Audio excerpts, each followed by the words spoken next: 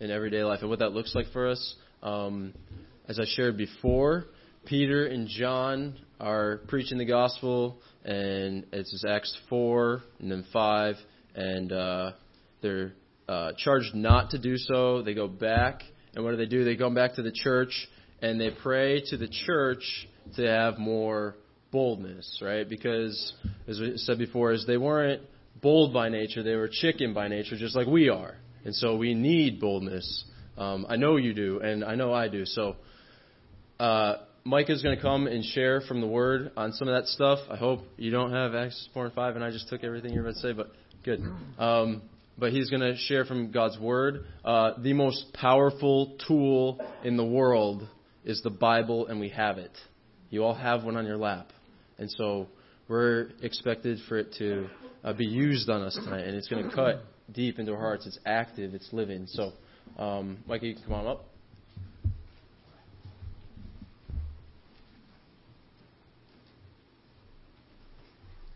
Am I on? Can you hear me? The other way. Oh. Sounds like it's going to break. Thank you for the opportunity to share this evening and tomorrow also. It is a great honor to be here. My wife Amy is over here, and we have 6 kids that are, I think, spread out. Or actually, I don't see any of them. Let's see. Oh, there's the baby. Oh, there's a couple. Okay. But the Lord's blessed us with a really neat family. And we have been living in Peru for the last 16 years, working as missionaries there in the jungles of Peru. And you saw, I guess, some of that in the video there. And we would just appreciate it if you would pray for us.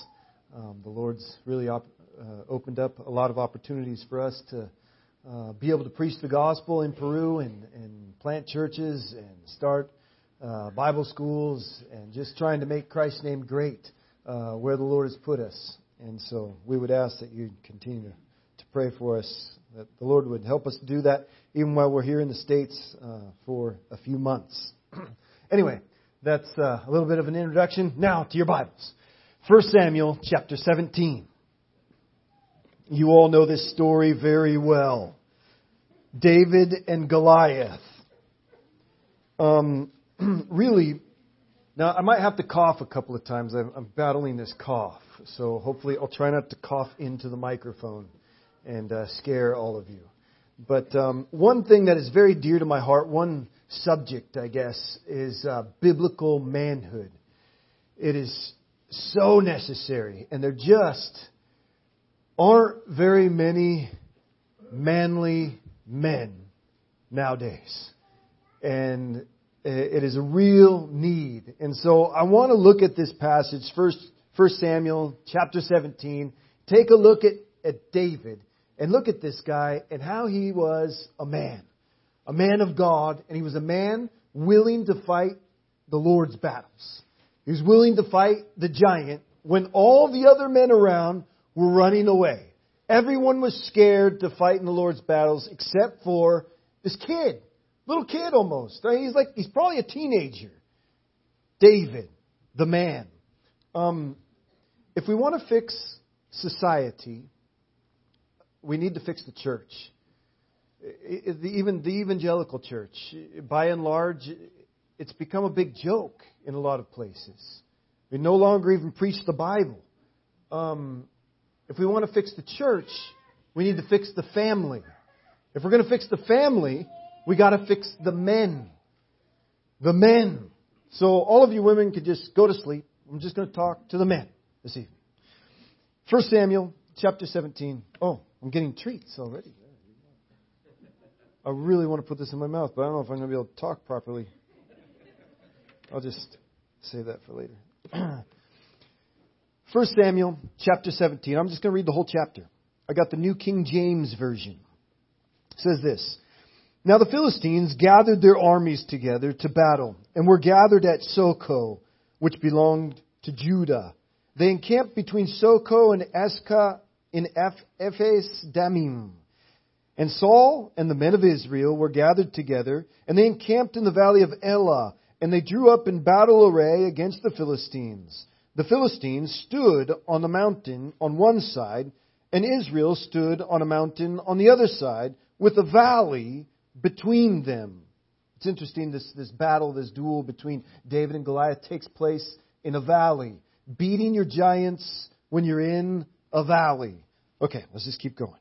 Verse 4. And a champion went out from the camp of the Philistines named Goliath from Gath, whose height was 6 cubits and a span. Some say that's probably about 10 feet tall. He had a bronze helmet on his head, and he was armed with a coat of mail, and the weight of the coat was 5,000 shekels of bronze. And he had bronze armor on his legs and a bronze javelin between his shoulders. Now the staff of his spear was like a weaver's beam, and his iron spearhead weighed 600 shekels, and a shield bearer went before him. Verse 8. Then he stood and he cried out to the armies of Israel, and he said to them, Why have you come out to line up for battle? Am I not a Philistine, and you the servants of Saul? Choose a man for yourselves, and let him come down to me. If he is able to fight with me and kill me, then we will be your servants. But if I prevail against him and kill him, then you shall be our servants and serve us. And the Philistines said, I defy the armies of Israel this day. Give me a man that we may fight together. When Saul and all Israel heard these words of the Philistine, they were dismayed and greatly afraid. Now David was the son of that Ephrathite of Bethlehem, Judah, whose name was Jesse, and who had 8 sons. And the man was old, advanced in years, in the days of Saul. The 3 oldest sons of Jesse had gone to follow Saul to the battle. The names of his 3 sons that went into the battle were Eliab, the firstborn, next to him Abinadab, and the third Shammah. David was the youngest, and the 3 oldest followed Saul. David occasionally went and he returned from Saul to feed his father's sheep at Bethlehem. And the Philistine drew near and he presented himself 40 days, morning and evening. Verse 17. Then Jesse said to his son David, Take now for your brothers an ephah of this dried grain and these 10 loaves, and run to your brothers at the camp. And carry these 10 cheeses to the captain of their thousands, and see how your brothers fare, and bring back news of them. Now Saul and they and all the men of Israel were in the valley of Elah, fighting with the Philistines. So David rose early in the morning. He left the sheep with the keeper, and he took the things and he went as Jesse had commanded him. And he came to the camp as the army was going out to the fight and shouting for the battle. For Israel and the Philistines had drawn up in battle array, army against army, and David left his supplies in the hand of the supply keeper and ran to the army and gathered and greeted his brothers. Then he talked with them. As he talked with him, there was the champion, the Philistine of Gath, Goliath by name, coming up from the armies of the Philistines, and he spoke according to these same words. So David heard them. And all the men of Israel, when they saw the man, fled from him and were dreadfully afraid. So the men of Israel said, Have you seen this man who has come up? Surely he has come up to defy Israel, and it shall be that the man who kills him, the king will enrich with great riches, and give him his daughter, and give his father's house exemption from taxes in Israel. Then David spoke to the men who stood by him, saying, What shall be done for the man who kills the Philistine and takes away the reproach from Israel? For who is this uncircumcised Philistine that he should defy the armies of the living God? And the people answered him in this manner, saying, So shall it be done for the man who kills him. Now Eliab, his oldest brother, heard when he spoke to the men, and Eliab's anger was aroused against David, and he said, Why did you come down here? And with whom have you left those few sheep in the wilderness? I know your pride and your insolence of your heart, for you have come down to see the battle. And David said, "What have I done now? Is there not a cause?" Then he turned from him toward another, and he said the same thing. And these people answered him as the first ones did. Now, when the words which David spoke were heard, they reported them to Saul, and he sent for him. Then David said to Saul, "Let no man's heart fail because of him. Your servant will go and fight with this Philistine." And David said to Saul, and Saul said to David, "You are not able to go against this Philistine to fight with him, for you are a youth, and he is a man of war from his youth." But David said to Saul, "Your servant used to keep his father's sheep, and when a lion or a bear came and took a lamb out of the flock, I went after it, and I struck it, and I delivered the lamb from its mouth.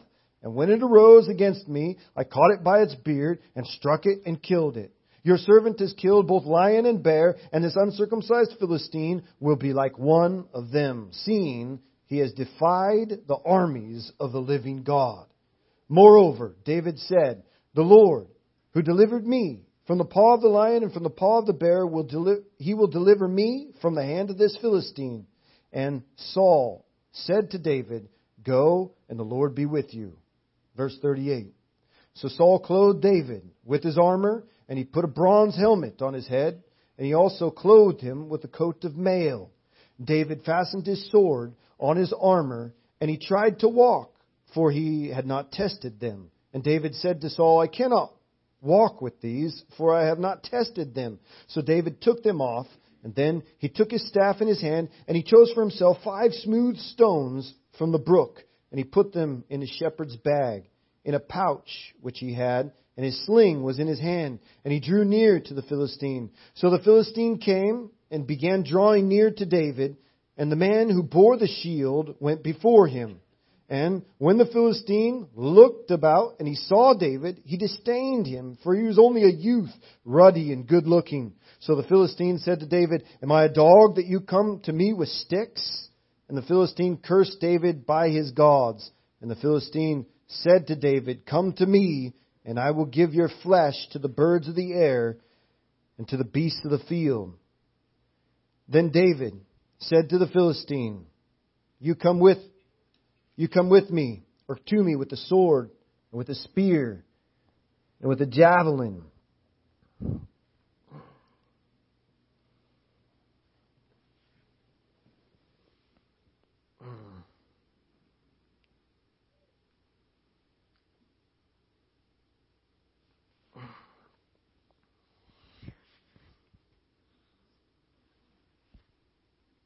Sorry, I'm feeling kind of sick.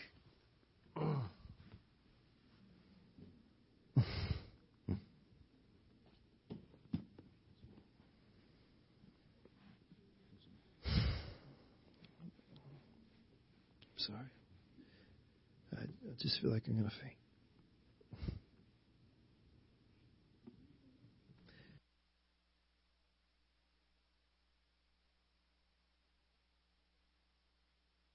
Just an illustration. I'm very sorry about that. That was extremely embarrassing. I don't even know you guys, and I just fainted in front of you almost. No, I'm coming down with something, and I've been battling this for a couple of days. I think I'm getting, I don't know if it's a flu or something, but anyway, as I was reading, I was getting hotter and hotter, and I was thinking I just got to make it to the end of the passage, and then I can sit down. But now I feel better. But let me just, I'm going to try to go rather quickly through my material and not preach everything that I was going to say, but I really want to just try to say some of this stuff. So let's see here. I guess I'll pick up where I left off. I think I left off with the spear and the javelin in verse 45. Right at I kind of broke off at the main point, where David says, "But I come to you in the name of the Lord of hosts, the God of the armies of Israel, whom you have defied. This day the Lord will deliver you into my hand, and I will strike you and take your head from you. And this day I will give the carcasses of the camp of the Philistines to the birds of the air and the wild beasts of the earth, that all the earth may know that there is a God in Israel. Then all the assembly shall know that the Lord does not save with sword or spear, for the battle is the Lord's, and He will give you into our hands. So it was, when the Philistine arose, and he came and he drew near to meet David, that David hurried and ran toward the army to meet the Philistine. Then David put his hand into his bag, and he took out a stone, and he slung it, and he struck the Philistine in his forehead, so that the stone sank into his forehead, and he fell on his face to the earth. So David prevailed over the Philistine with a sling and a stone, and he struck the Philistine, and he killed him with his... But there was no sword in David's hand. Therefore David ran, and he stood over the Philistine, took his sword, he drew it out of his sheath, and he killed him, and he cut off his head with it. And when the Philistines saw that their champion was dead, they fled. Now the men of Israel and Judah arose, and they shouted, and they pursued the Philistines as far as the entrance of the valley and to the gates of Ekron. And the wounded of the Philistines fell along the road to Sharaim, even as far as Gath and Ekron. Then the children of Israel returned from chasing the Philistines, and they plundered their tents. And David took the head of the Philistine, and he brought it to Jerusalem, but he put his armor in his tent. When Saul saw David going out against the Philistine, he said to Abner, the commander of the army, Abner, whose son is this youth? And Abner said, As your soul lives, O king, I do not know. So the king said, Inquire, whose son is this young man? Then, as David returned from the slaughter of the Philistines, Abner took him and brought him before Saul with the head of the Philistine in his hand. And Saul said to him, Whose son are you, young man? So David answered, I am the son of your servant Jesse, the Bethlehemite. So in this story, everyone opposes David. Everyone opposes him almost. I mean, his brothers oppose him. The king opposes him. The Philistines oppose him. Goliath opposes him. Everybody's against him. But you see, David is bold in his God. He's courageous, knowing in whom he has placed his faith. Knowing that God is with him. And if God is with me, who can be against me? Jeremiah talks about God being with him like a dread champion. I mean, if there's a dread champion at your side, whom shall I fear? I'm going in. I'm going to fight Goliath. I'm taking on the giants. I want to just touch on, I guess, 3 phrases. In verse 10, these are the words of Goliath. And Goliath cries out, he says, I defy the armies of Israel this day. Give me a man that we may fight together. Can you imagine this giant, 10 feet tall, and he's crying out in his deep, giant-like voice out to all the armies of Israel across the valley to the other side, and he's yelling, Give me a man! Give me a man! Give me a man! And he yells this, and he cries out, asking for a man to come and fight with him. And of course, there's tens of thousands of Israelites there, soldiers, probably males, but not a single man comes forward to fight the Lord's battles. 40 days and 40 nights. I mean, that's a long time. More than a month. Every morning and every night, the giant comes out, Give me a man! Give me a man! Give me a man! I'm not very manly this evening. I've already fainted and I might die of coughing.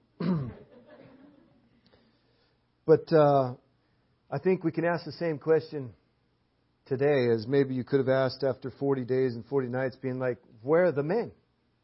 Where are the men in Israel? This was a major problem at this time. And it's a major problem today. Where are the men? Men that are willing to fight the Lord's battles. Men that love their wives. Men that are good husbands, good fathers, good employees. Where are the men? Evangelists, preachers and teachers, men that are willing to go to the world with the gospel, even though the world rejects the gospel. Where are the men that are willing to stand up and claim the one who claimed them? Where are the men? Men that can take down giants. Listen to this. Here's a quote about biblical manhood. And this is a quote by Elizabeth Elliot. A woman gives like the greatest quote on manliness that I've ever heard. The strength of manly character is forged in the fires of self-control and discipline. The strength of manly character is forged in the fires of self-control and discipline. I mean, self-control. That's a huge thing. If men could just control themselves. For the world, it seems like the manliest man is the guy that can control everyone else. Or maybe, he's tougher than the next guy, or he's got more women than the next guy, or he can drink more than the next guy, but it's the guy that can control everyone else. But really, biblical manhood is the man that can control himself. That's a lot harder to do. Control myself. My fallen sin nature that's still there, even though I'm born again. Now I've got two natures. A new nature, born again, but that sinful nature is still there. And it's a daily battle within. The strength of manly character is forged in the fires of self-control and discipline. All these tens of thousands of soldiers, hearing the call of Goliath, give me a man. Give me a man. Give me a man. And nobody went out and said, you're bigger than me, but I'm a man. And I'm here to fight the Lord's battles. You've defied the armies of the living God. No one responded. Biblical manhood is almost non-existent today. We have the same problem today. Later on it says that David was a man after God's own heart. That's a great description. To be called by God a man after God's own heart. Wow. I really would love it if God would say that about me. In Acts chapter 13, verse 36, it talks about David. And it says that David served his generation well. That's an incredible statement also. I mean, that's a good epitaph. Have on your gravestone. He served his generation well. You can't do anything about the past generation. You sort of can do something about the future generation because you're going to impact it. Serve your generation. This generation of Christians, someone said, I can't remember who it was, this generation of Christians is responsible for this generation of souls. God's sovereign, He's in control, but at the same time He uses His people. This generation of Christians is responsible for this generation of souls. What are you doing to have an impact on your generation? David, this guy, David, that comes up to fight the Lord's battles against Goliath. He served his generation well. That's the Holy Spirit's commentary on David's life in the book of Acts. This guy, he was just a shepherd. He was just a kid. But he was a giant killer. He was a giant killer. As Christians, we're facing giants every day. I mean, the giant of the homosexual agenda. The giant of Islam. The giant of racism. The giant of pornography. There's a lot of giants. There are Philistines everywhere. The Philistines haven't been exterminated. There's more Philistines today than ever. And I just mentioned, some, big issues of the day. The giant of abortion, another one. But then the personal giants that each one of us face. My fallen sin nature. The different temptations that you deal with every day. Just attitudes. I have such a problem with my attitude oftentimes. So easily, the devil just plants these bad attitudes in my head and I act on it. I always say this, but I think it's such an important statement. It's not a Bible verse, but it's biblical. Sow a thought, reap an action. Sow an action, reap a habit. Sow a habit, reap a character. Sow a character, reap a destiny. It all starts with the thoughts. The battlefield is in the mind. You're fighting Philistines right here. If you could just control your mind. Control your thoughts. Good thoughts, good destiny. Bad thoughts, bad destiny. It just goes right down the process. Sow a thought, reap an action. Sow an action, reap a habit. Sow a habit, reap a character. Sow a character, reap a destiny. We're facing Philistines on every side. So many men that aren't able to control themselves. Like little wimps. They give in to the slightest temptation or they faint after just a little woozy spell. Verses 55 and 56 here in this chapter 17. Saul asks, who is this guy? Who is this guy? I mean, there just aren't men like you. I mean, you're just a teenager, but guys like you are few and far between. Who are you? Who's your dad? Where are you from? Did your dad teach you to do that? From the pasture to the palace. From a lowly shepherd to a giant slayer. From a no-namer to a rock star. He was famous after that moment. Maybe the headline in the newspaper said, Rancher's son is the Savior of Israel. I want to repeat the words of Goliath. Give me a man. Give me a man. Give me a man. That's the call. Let that call, I just want it to ring in our ears. I want it to ring in my ears. Give me a man. Another thing that I want to touch on here is in verse 29. David's talking to his brother and he says, what have I done now? Is there not a cause? And I understand in different translations, different things are said here. In several of the translations, it comes out saying, is there not a cause? And I think as you look at the context, that's the idea. Is there not a cause? David's kind of like, isn't there a cause here? The cause of our great God. Making His name great among the nations.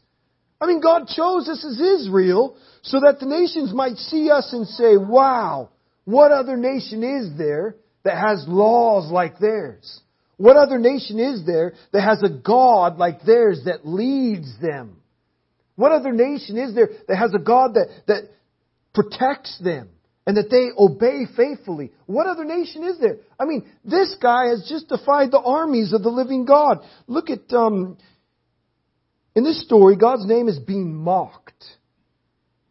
It makes David's blood boil. In verse 26, David is speaking. He says, for who is this uncircumcised Philistine that he should defy the armies of the living God?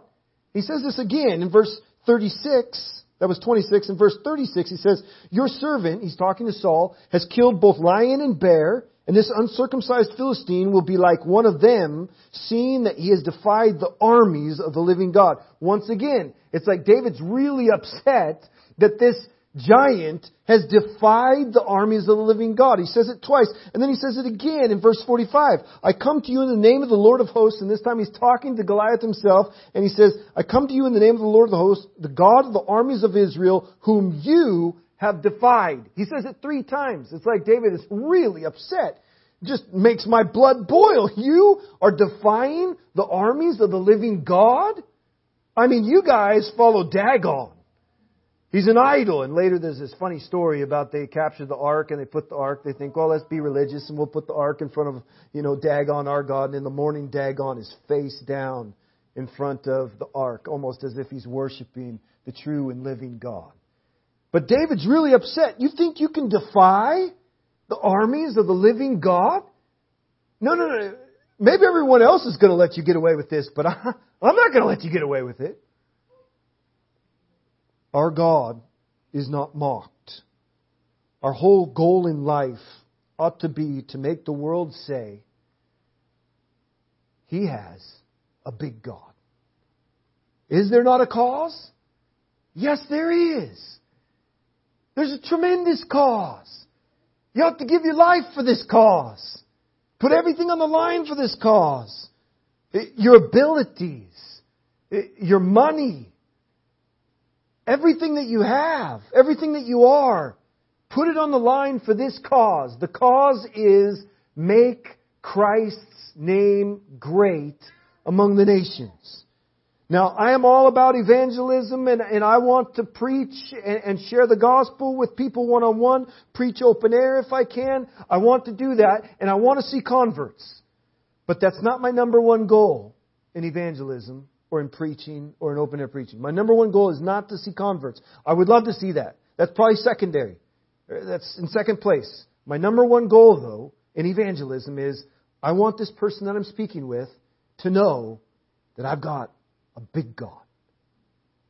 I've got a great God. He's the God of gods, the Lord of lords. No one compares to Him. He's the only true and living God. This is our cause. My God is great, and we want our God to be seen as great wherever we go. So whatever you do, people should look at you and say, they should look at your marriage, and they should say, wow, that guy has got a big God. I can tell. Look at the way he treats his wife. Look at the way he treats his kids. The way you watch TV or what you watch on TV should scream, I've got a great God. What you look at on the internet should scream, I've got a great God. The way you spend your money should scream, I've got a great God. Everything you do should scream. The way you dress should scream, I've got a great God. Is there not a cause? Yes, there is. We've got the greatest of all causes to glorify our great God. In this story, Goliath and the Philistines were mocking the God of Israel. And it's almost like David takes this as his personal mission. You've defied the armies of the living God. I'm not going to let that happen. My mission is to defend God's honor. Of course, God defends His own honor. He doesn't need you. But at the same time, He uses His people. And God, sure, is looking for just a few good men that are jealous for God's honor. Risk is right. This is something that I often think about, and I say, and it really comes up in a lot of the Bible as you're reading through the Bible. Risk is right. You see it all through the Bible. Great men and women of God, men and women of faith, they took risks. Risk is right. Here in the United States, it's amazing. It's shocking when you come from the third world and you come to the United States, everything is safe. There are rules for everything. It's like, in traffic, we're going bumper to bumper, and the whole shoulder on the right-hand side or the left-hand side is wide open. You could just pass everybody. You're not supposed to do that, though. They say it's unsafe. But in Lima, you can do that. But risk, when we're talking about the gospel, when we're talking about this great cause, is there not a cause? When we're talking about our great God and His glory, we ought to be willing to take risks. Israel had just gone through 40 days of nothing but fear. David came onto the scene and he thought, I'm going to take a risk. This is a risk worth taking. I'm not letting the fear factor paralyze me from fighting in the Lord's battles. I'm getting out of my comfort zone, out of the safety zone. And that's a tough thing to do. I'm somebody that I like to be in my comfort zone. But I need somebody sometimes to push me out of my comfort zone, to go for it. I remember the very first time I opened air preached in Peru. English brother was a missionary in the mountains of Peru, and we had just arrived in Peru a few months before. This is 16 years ago, and I had really never ever preached before, and I just wanted to preach the gospel. I really wanted to preach open air, and he used to do it, and he was teaching me how to preach, and he took me out into the main square, or no, it was the market, and there was just thousands of people in the market, and he had this like man purse thing. And he was manly, but he had a purse. But he had this man purse, and he put it down. We're walking through the market, and he didn't tell us what we were going to do. There's a couple of us that went with him. And he took the man purse, and he put it down on the ground, and he started to pull the correa strap.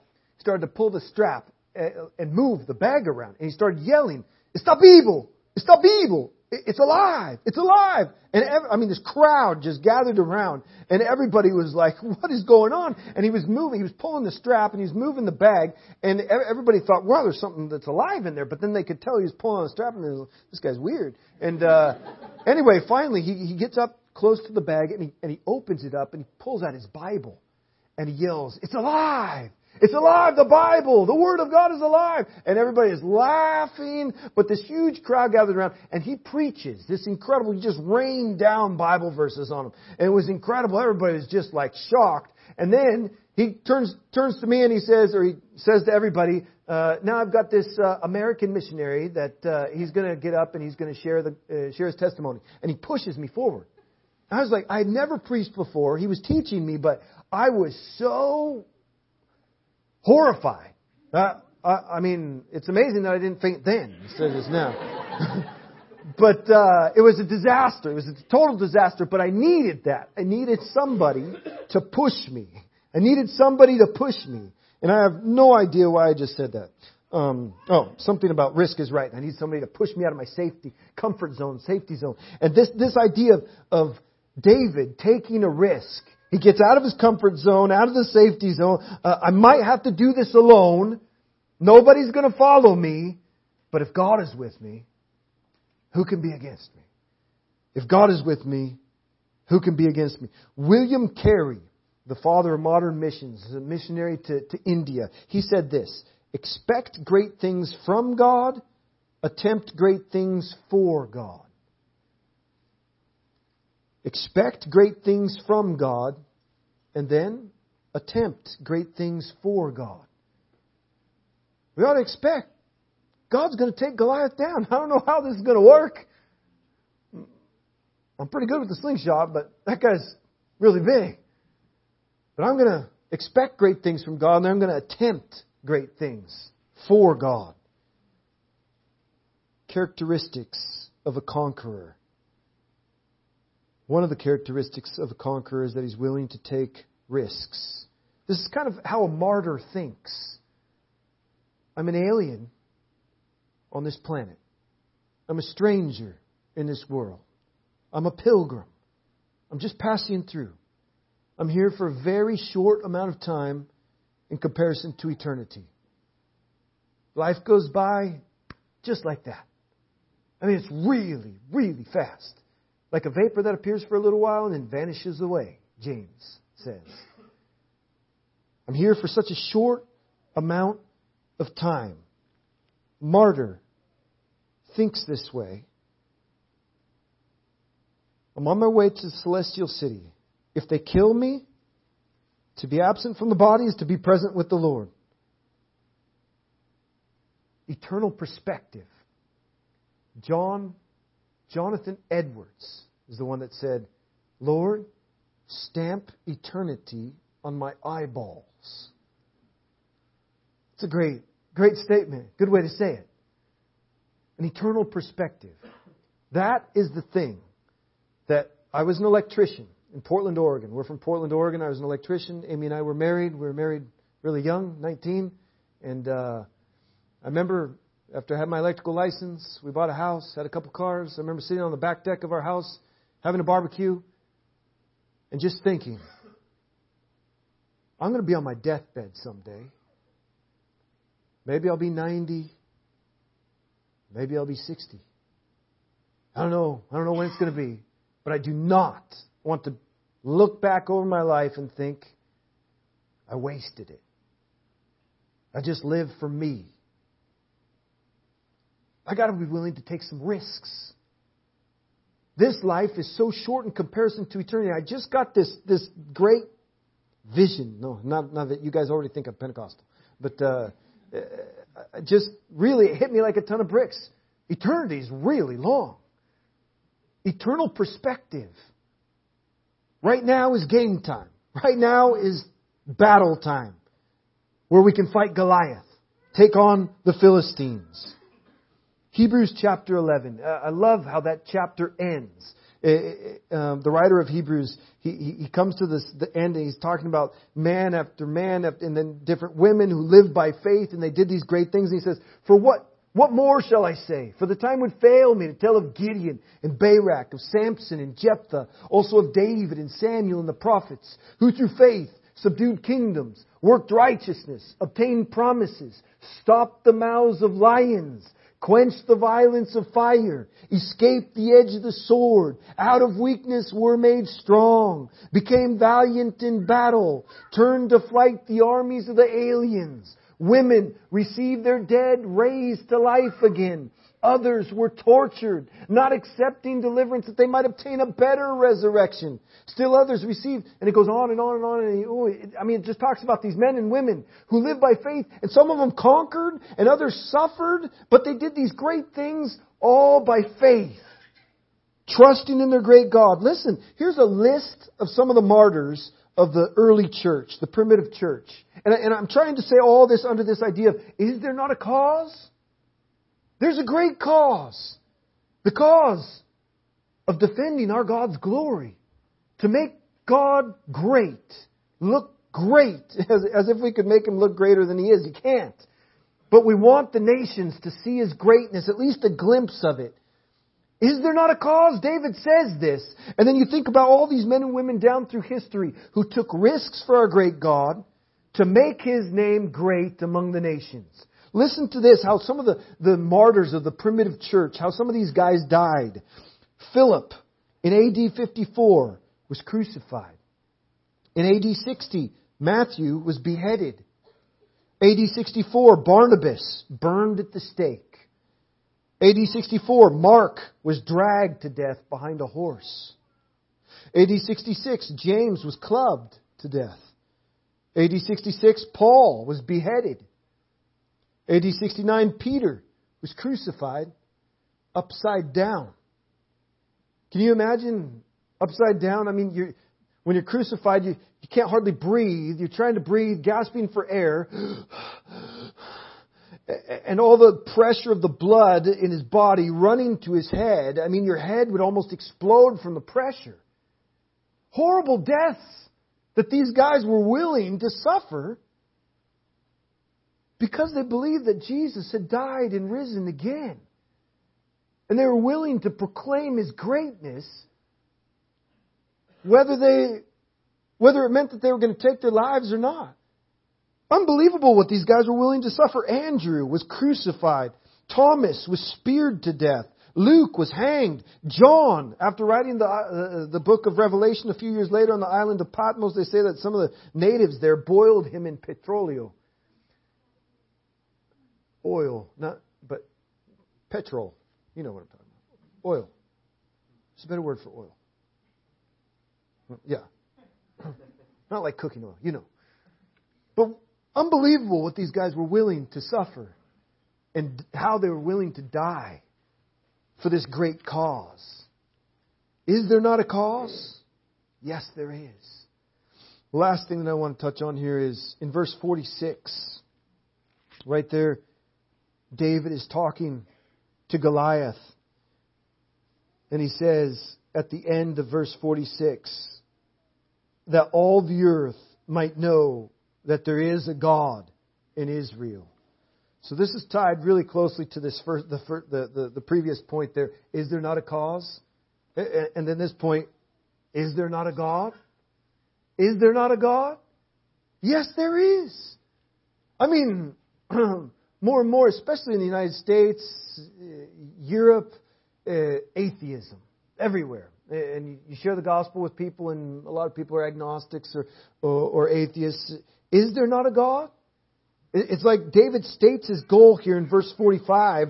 He says, I'm going to cut your head off. This is kind of a gruesome passage it's funny that this is oftentimes the main story that is told in children's Sunday school or something. It's pretty gruesome here. I was kind of thinking that maybe I should skip over some of the gruesome stuff there. As he cuts his head off and he's holding his head, he comes before Saul. Unbelievable. But David states his goal to Goliath, basically, I'm going to kill you and I'm going to cut your head off so that all the world will know that there is a God in Israel. Is there a God in Israel? Does God really exist? Putting all religiosity aside, religion aside, is there really an all-powerful God, creator of the universe? And there's so much evidence, even outside of the Bible, that screams, yes, there is.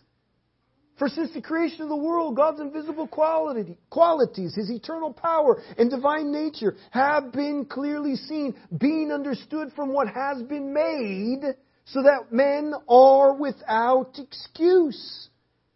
For although they knew Him, they neither glorified Him as God nor gave thanks to Him. In Romans it talks about even atheists, they didn't give thanks to Him, and they tried to block Him out of their mind, although they knew Him. Next time you talk to an atheist, you say, atheists don't really exist. God doesn't believe in atheists. They knew Him. Creation screams, God exists. Is there not a God? Yes, there is. There is a God. There's one true God. He's omnipotent, omniscient, omnipresent. He's transcendent. He's a triune God. One God revealed in three persons. Equal in essence, but different in role and function. This God has revealed Himself to us here on earth in the person of Jesus Christ, His Son, the second person of the Trinity, the Alpha and the Omega, the first and the last, the one who was and who is to come, the Lion of the tribe of Judah, the root of Jesse, the Son of David. Is there not a God? Yes, there is. And this whole story actually, it presents a type of the gospel. David is a type of Jesus. Goliath is a type of the devil. Here we have the drama of salvation. David and Goliath and the gospel. That should be the title, really, in your Bible as you read at the top of chapter 17. David and Goliath and the gospel. David was the shepherd of his father's sheep. David went about his father's business, just like Jesus. David was sent by his father, just like Jesus. David's brothers rejected him, just like Jesus. God's champion beats the devil's champion. David became the champion and the king, just as Jesus became the champion and the king. God's champion won the battle, therefore we need not cower in fear. As soon as David took off the Philistine's head, all of a sudden, those tens of thousands of soldiers, none of them was manly enough to stand up. All of a sudden, they weren't cowering in fear. All of them went after the Philistines.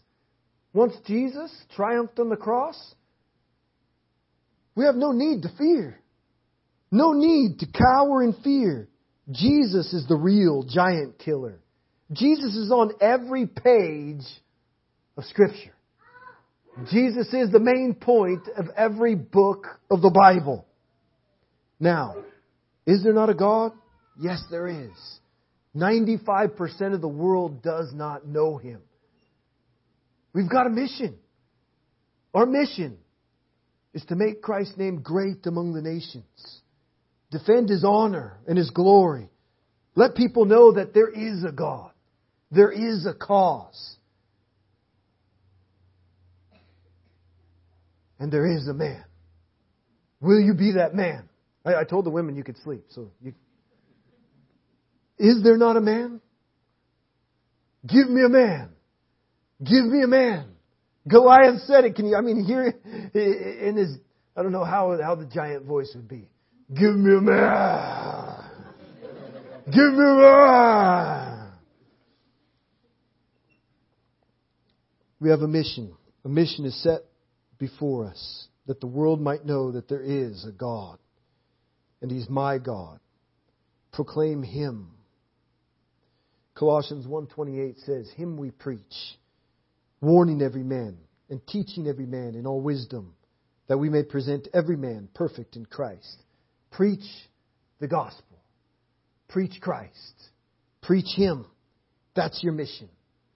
John Ritchie, kind of a famous brother and preacher many years ago, said this: no happier, no nobler work exists on earth in which the energies of youth and the best and brightest years of life may be occupied for God than in going forth with the gospel message, heaven's last and costliest gift to men, seeking to win them to the Savior, to turn them from darkness to light and from the power of Satan unto God. No happier, no nobler work exists than that. Saving people, snatching them out of darkness, transferring them over to the kingdom of light. Now, I'm not saying that you all have to go on the mission field or go into full-time work or anything like that. Do it right where you are. Where are the men? Men, they're giant slayers. Men, they're jealous for God's glory. There is a cause. There is a God. But is there a man? Men from their workplace, from their neighborhoods, in their households, making God's name great. One last thing I want to point out here is this. When David was faced with a giant problem, he reacted abnormally. He did not act the way that most people act. We see that tens of thousands of soldiers, everyone was cowering in fear. No one reacted the way David did. Look, he ran toward the problem instead of away from it. It says that in the chapter about David 3 times. It says he ran, he ran, he ran. It's always toward the problem. Look at this. Verse 22. It says David ran to the ranks and he went and greeted his brothers. So he runs to the ranks, he greets his brothers. In verse 48 it says David ran quickly toward the battle line. That is something that I'd never noticed before. This is when he's facing Goliath. Goliath's already yelled at him and everything, and they kind of yelled back and forth at each other. And then all of a sudden it comes to that moment when they're gonna fight. Here comes the clash, and it says David ran toward the Philistine. I always kind of thought that David kind of hid behind a tree and ran up to the next tree, kind of hid behind that one, and darted over to another rock, and getting his sling ready from behind a. But he runs.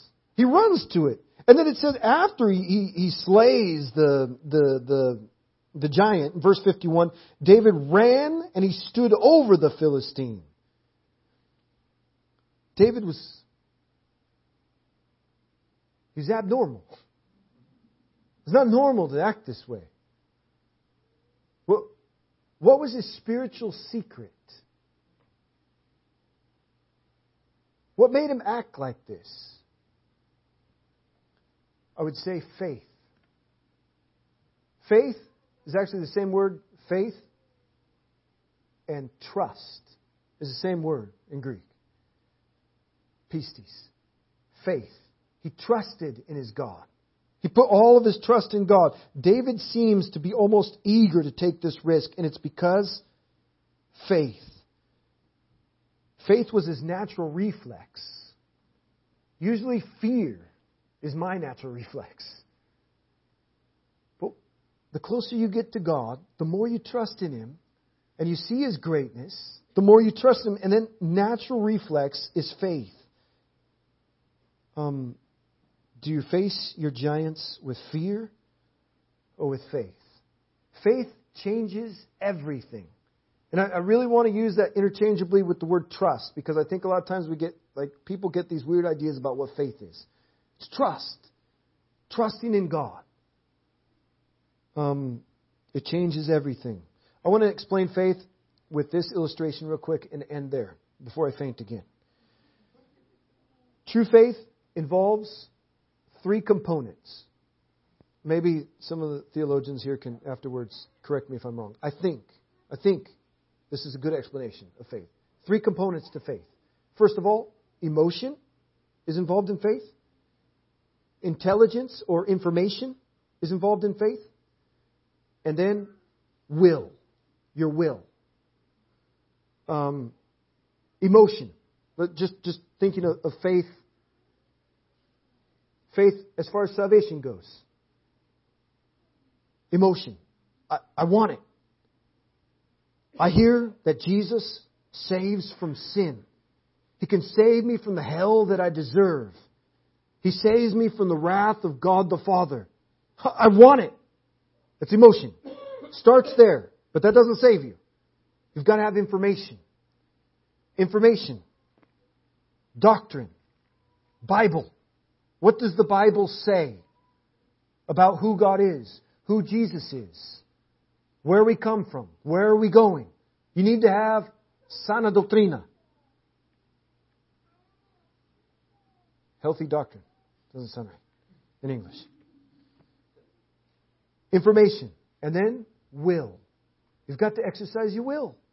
You've got to actually put your life into Jesus' hands. Now let me illustrate it as far as like a parachute. Have you jumped from an airplane before? Parachute? You've hung from one? Oh, really? Like practice? Oh, okay. So maybe somebody else here has jumped from an airplane with a parachute. I haven't. But so if you're going to jump from an airplane with a parachute, first of all, you've got to want to do it. You're not going to do it if you don't want to do it. The emotion. I want to do this. This is going to be awesome. Get up in the airplane, open up the door, and I'm excited. I mean, emotion. That's part of it. After that, you need information. You need to know how to put the thing on properly.